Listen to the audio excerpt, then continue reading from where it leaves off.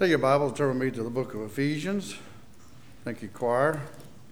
Ephesians chapter 4. This is a truth that I hesitate to share because it is probably one of the most precious truths I ever learned. And it is dangerous, whether you like my sermon or not, that doesn't matter. It's dangerous to be apathetic to one truth, particularly one this great. And if you think, oh, I know that one, you don't. You'll have to think about it for a while. When I first heard it in seminary, it took me 6 months to figure it out. And it took me a while. This is something that I renew my mind to just about every day. So look, if you will, in Ephesians chapter 4 and verse 20.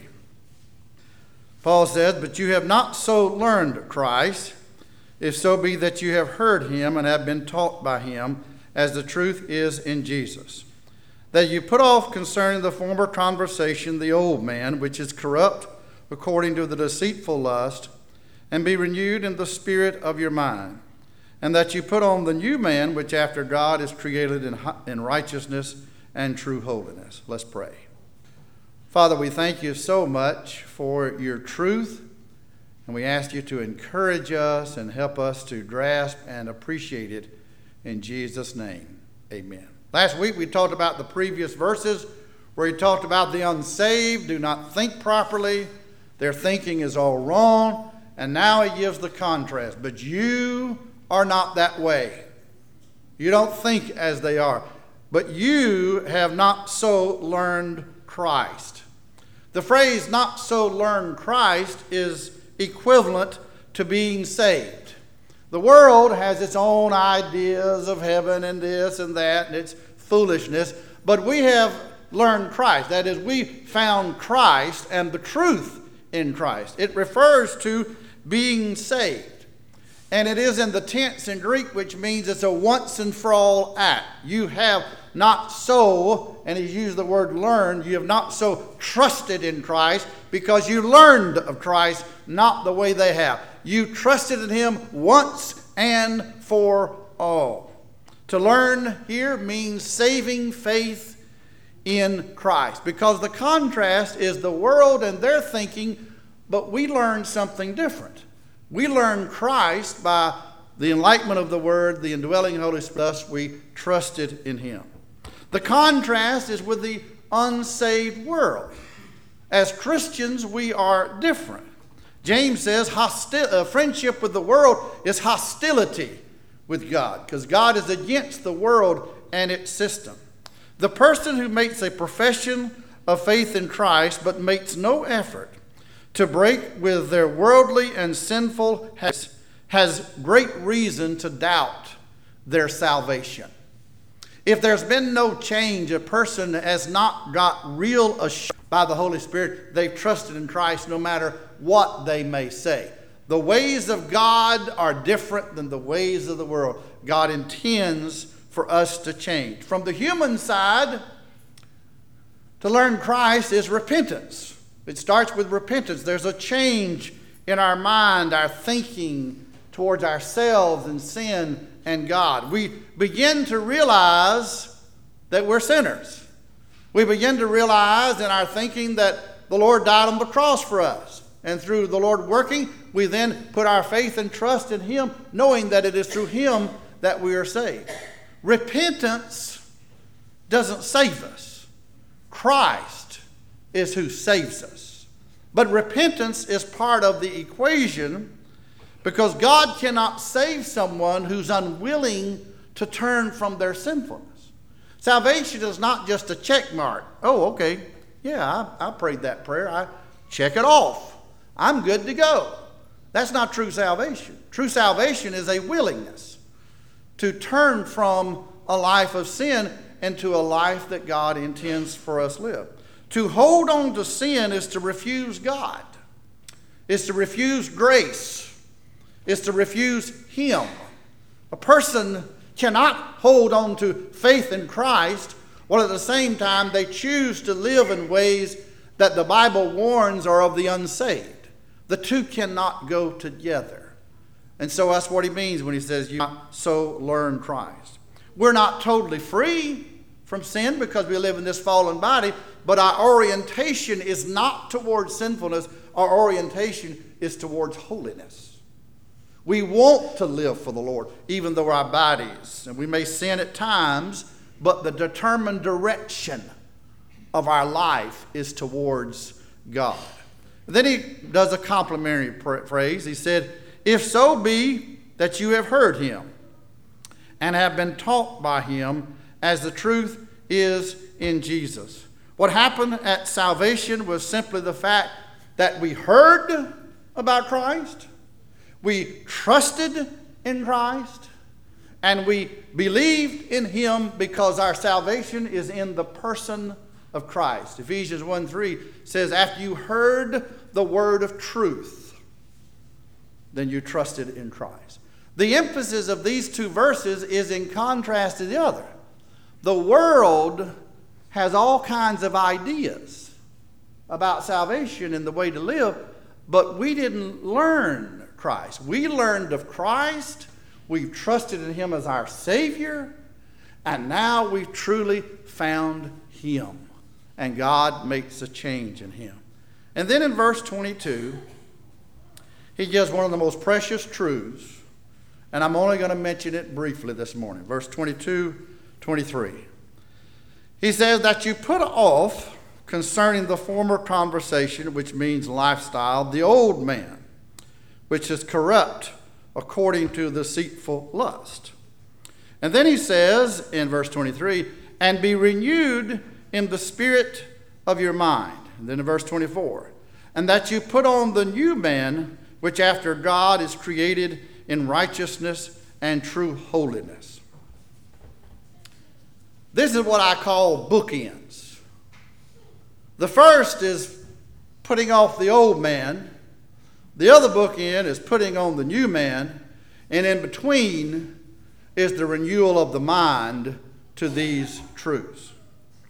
To put off the old man in Greek does not mean something we're to do. In Greek, it is in the aorist tense, which the way it means it is, we have already put off the old man. And then he describes it as in his lifestyle and it's corrupt according to deceitful lust. We've already put it off. Now, in our minds, we may renew our minds to that truth, but it's a once and for all deal. We have already put off the old man. It's like someone having dirty, filthy clothes, and they take those clothes off and they put on brand new, fresh, clean clothes. We have, when we got saved, we put off the old man. I'll get that in a minute. When it says, and be renewed in the spirit of your mind, it is in the present tense, which means it's something we're to continually do. We have put off the old man, and now we're to continually renew our minds, not only to truth, but to this fact. To renew our minds to the truth. And then verse 24, and that you have put on the new man, which after God is created in righteousness and true holiness. And that is in the aorist tense, which means we've already done it. The emphasis of the verse is this. When we got saved, we put off the old man and we put on the new man. And we are to renew our minds to this truth. It is not something we're to do. We're to put off, in one sense, the sinfulness, but we've already put off. We've already taken off the old man. We've already put on the new man. Now, what is this? You may think it's the flesh, but I don't think that's what he's talking about. He is not talking about the flesh. Who is the old man? Oh, boy, that's great. I'm only going to mention it briefly. The old man is, before I was saved, is who I was in Adam. All of us, every person on the planet, has one common ancestor, and that is Adam. Now, you may trace your genealogy back. I think Dan's got it traced back to the 1600 on my father's side, but I could go even further and further and further and further and further and trace it all the way back to the one man, Adam. The old man is who I used to be in Adam. When you are born in this world, you are born into the family of Adam. You inherit his sinfulness. And no matter how much you may do, no matter how many good works you may do, no matter how wonderful you may live, no matter how many churches you may join, unless you trust in Christ, you're still in the old humanity, Adam. 1 Corinthians 15:45 calls Jesus the last Adam. Jesus on the cross stood at the old creation. And when Adam sinned, he ruined the entire human race. That's the old man. But Christ died on the cross. And not only did he just die for you, but he died to end the old man and create the new man, which is an entirely new race of people in Christ. That is the new man. So when you got saved, you may not have realized it, but you put off the old person. The old person you were in Adam, and you put on a brand new person of who you are in Christ. And that's how God sees it. God doesn't just see you, well, I'm just a sinner saved by grace. That's true. But God doesn't see you that way. Rising from the dead, Jesus heads a new creation. Whether we live before or after his earthly ministry, God counts us as having died and risen with Christ. The old man is simply who I was in Adam. And one of the most precious truths is this: Jesus Christ was not the only person to die on the cross.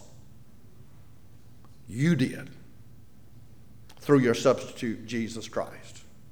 God counts us in Christ when he died for our sins. Through the Spirit's work, we're brought into our Lord's very body, and we're counted as having died with him. Thus, we're cleansed from any legal further threat.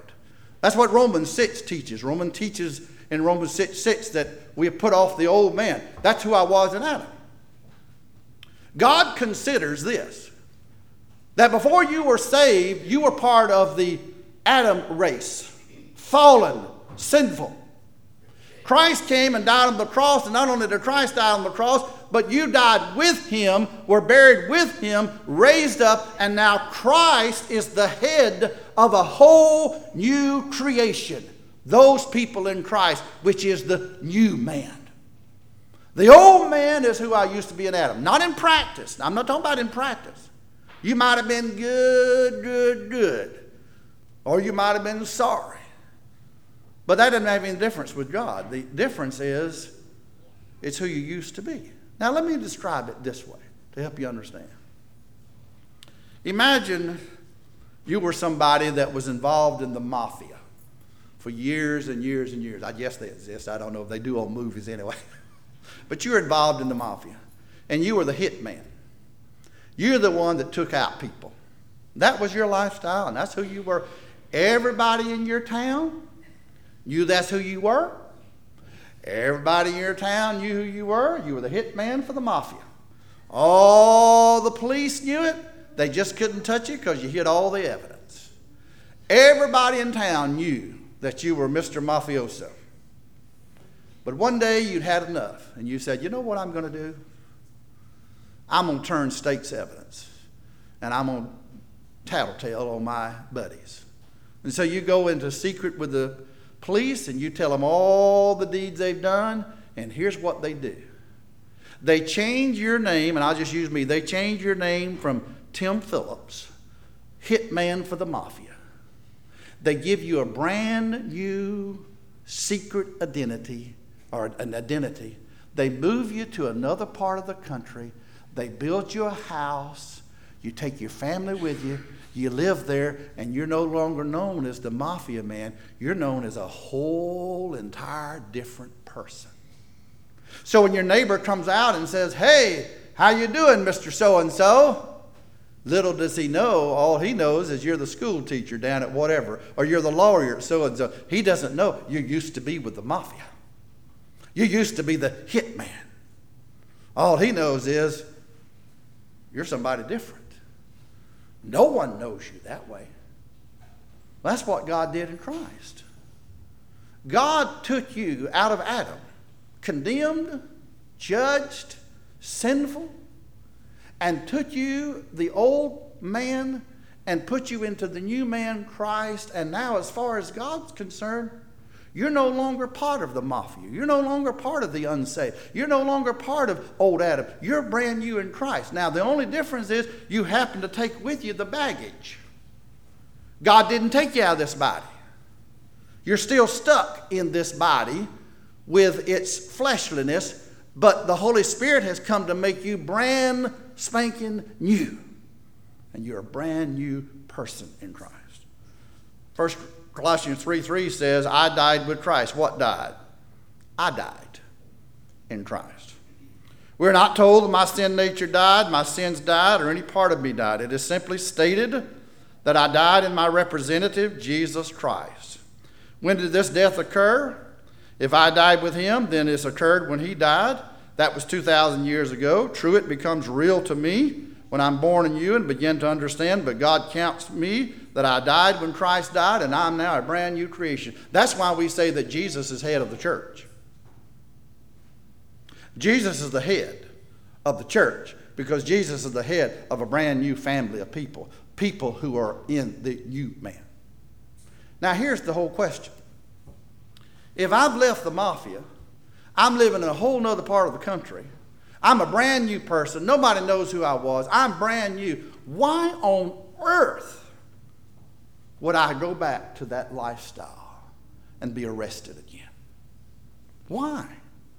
I mean, the government has given you a brand new $2 million home.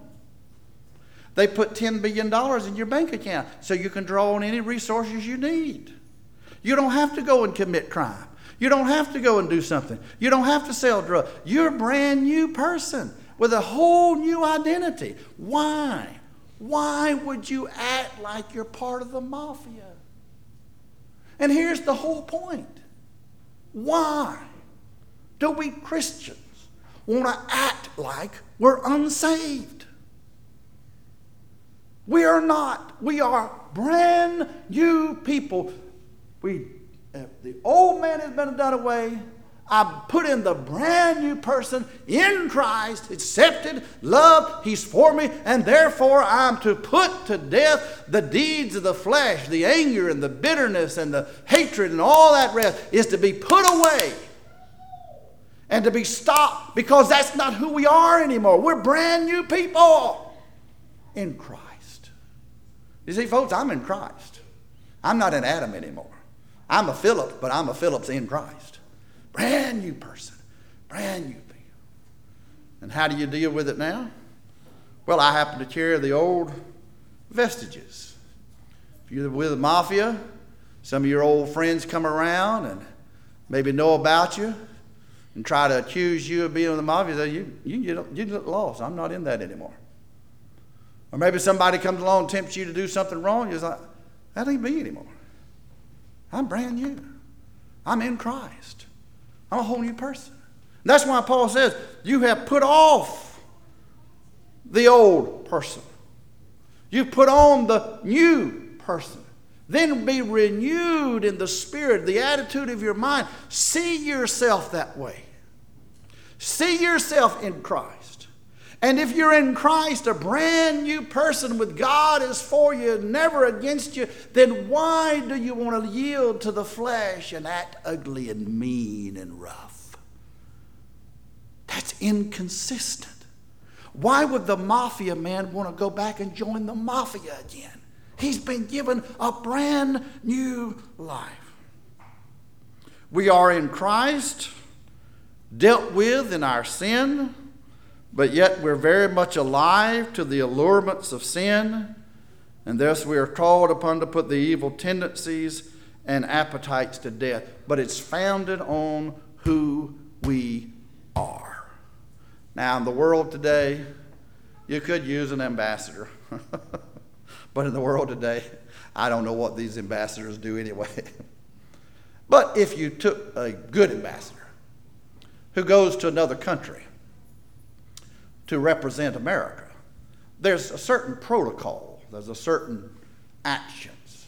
The Queen represents England. And if you study anything about the queen, there's a certain protocol. There's a certain conduct. Now, it's the queens and all that, but there's a certain protocol. Unfortunately, her children didn't get the message. But for the queen, she pretty well observes a certain protocol because she's the queen. And she's treated a certain way. But that don't mean we're treated that way, but it just means when you walk out there, people may go, there's that old Tim Phillips. Well, who is that fellow? Little do they know, in God's eyes, I'm in the new man, brand new person. No longer part of the old. No longer can I be judged for my sins eternally because I died for them on the cross. And God did away with that. Now I'm free to allow the Holy Spirit to live in me, to put to death the vestiges from the old humanity. But I'm brand new in Jesus Christ. And so what Paul then says is we're to daily renew our mind to this truth. If you get up in the morning and just act like, well, it's me, you know what's going to happen? You're going to act like you. And I don't care who you are. You got some good points and you got some bad points. And if you say, no, I don't have any bad points, well, I'll be happy to let you point mine out and I'll point yours out. We all got them. But the truth is, you don't look at yourself that way. I'm in Christ.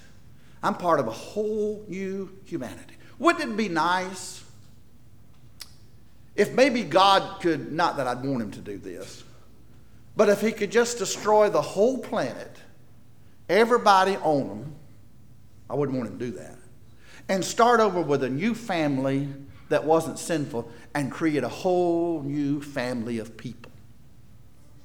That's what he did in Christ. He started over with a brand new group of people. Those who are in his family, in Christ. Those who have the new man, the new person in Christ. And I warn you, and I encourage you, don't take it for granted, and don't take it lightly. Because it's one of the most precious truths in the world. He said, well, preacher, I don't understand that. Took me 6 months. Takes me a while to figure out how to explain it to you. But I know it's true. I know it's true. My illustration of the mafia ought to be the best one you ought to use. I'm not that person. I'm a brand new person. Now, Lord, help me to act like who I am. To have love and joy and peace and patience and gentleness. And if I sin and yield to my flesh, help me to confess it to you, get it over with, and move on. Well, no, preacher, I'm just a sinner saved by grace and nobody's perfect. After all, I got 9 out of 10 and so I'm okay. Anyway, God sees it. Let me ask you a question. When you got a little child and you tell that child not to do that, don't go run out in the road. Told you not to do that, and they disobey you. And they come to you and say, well, Mom and Daddy, it's okay. I did 9 out of 10 things right. I cleaned up my room. I didn't talk back to you. You knew that, and you disobeyed me. So you can't say, well, Lord, after all, nobody's perfect, and therefore I'm imperfect, and so I'll just kind of do what I want to do. No, you won't either. God holds you accountable for what you know. And if what you know that you're doing is wrong, that you're doing wrong, and God doesn't want you to do that. He wants you to change because he's changed you. Let's pray. Father, we love you. We thank you for your word. And we just ask you, Lord, I know it's maybe a difficult concept. Maybe people don't realize the importance of it, but I pray you'd work it. And those who truly know Christ will realize the value. Those who do not will not care. So we ask you to encourage us today in Jesus' name.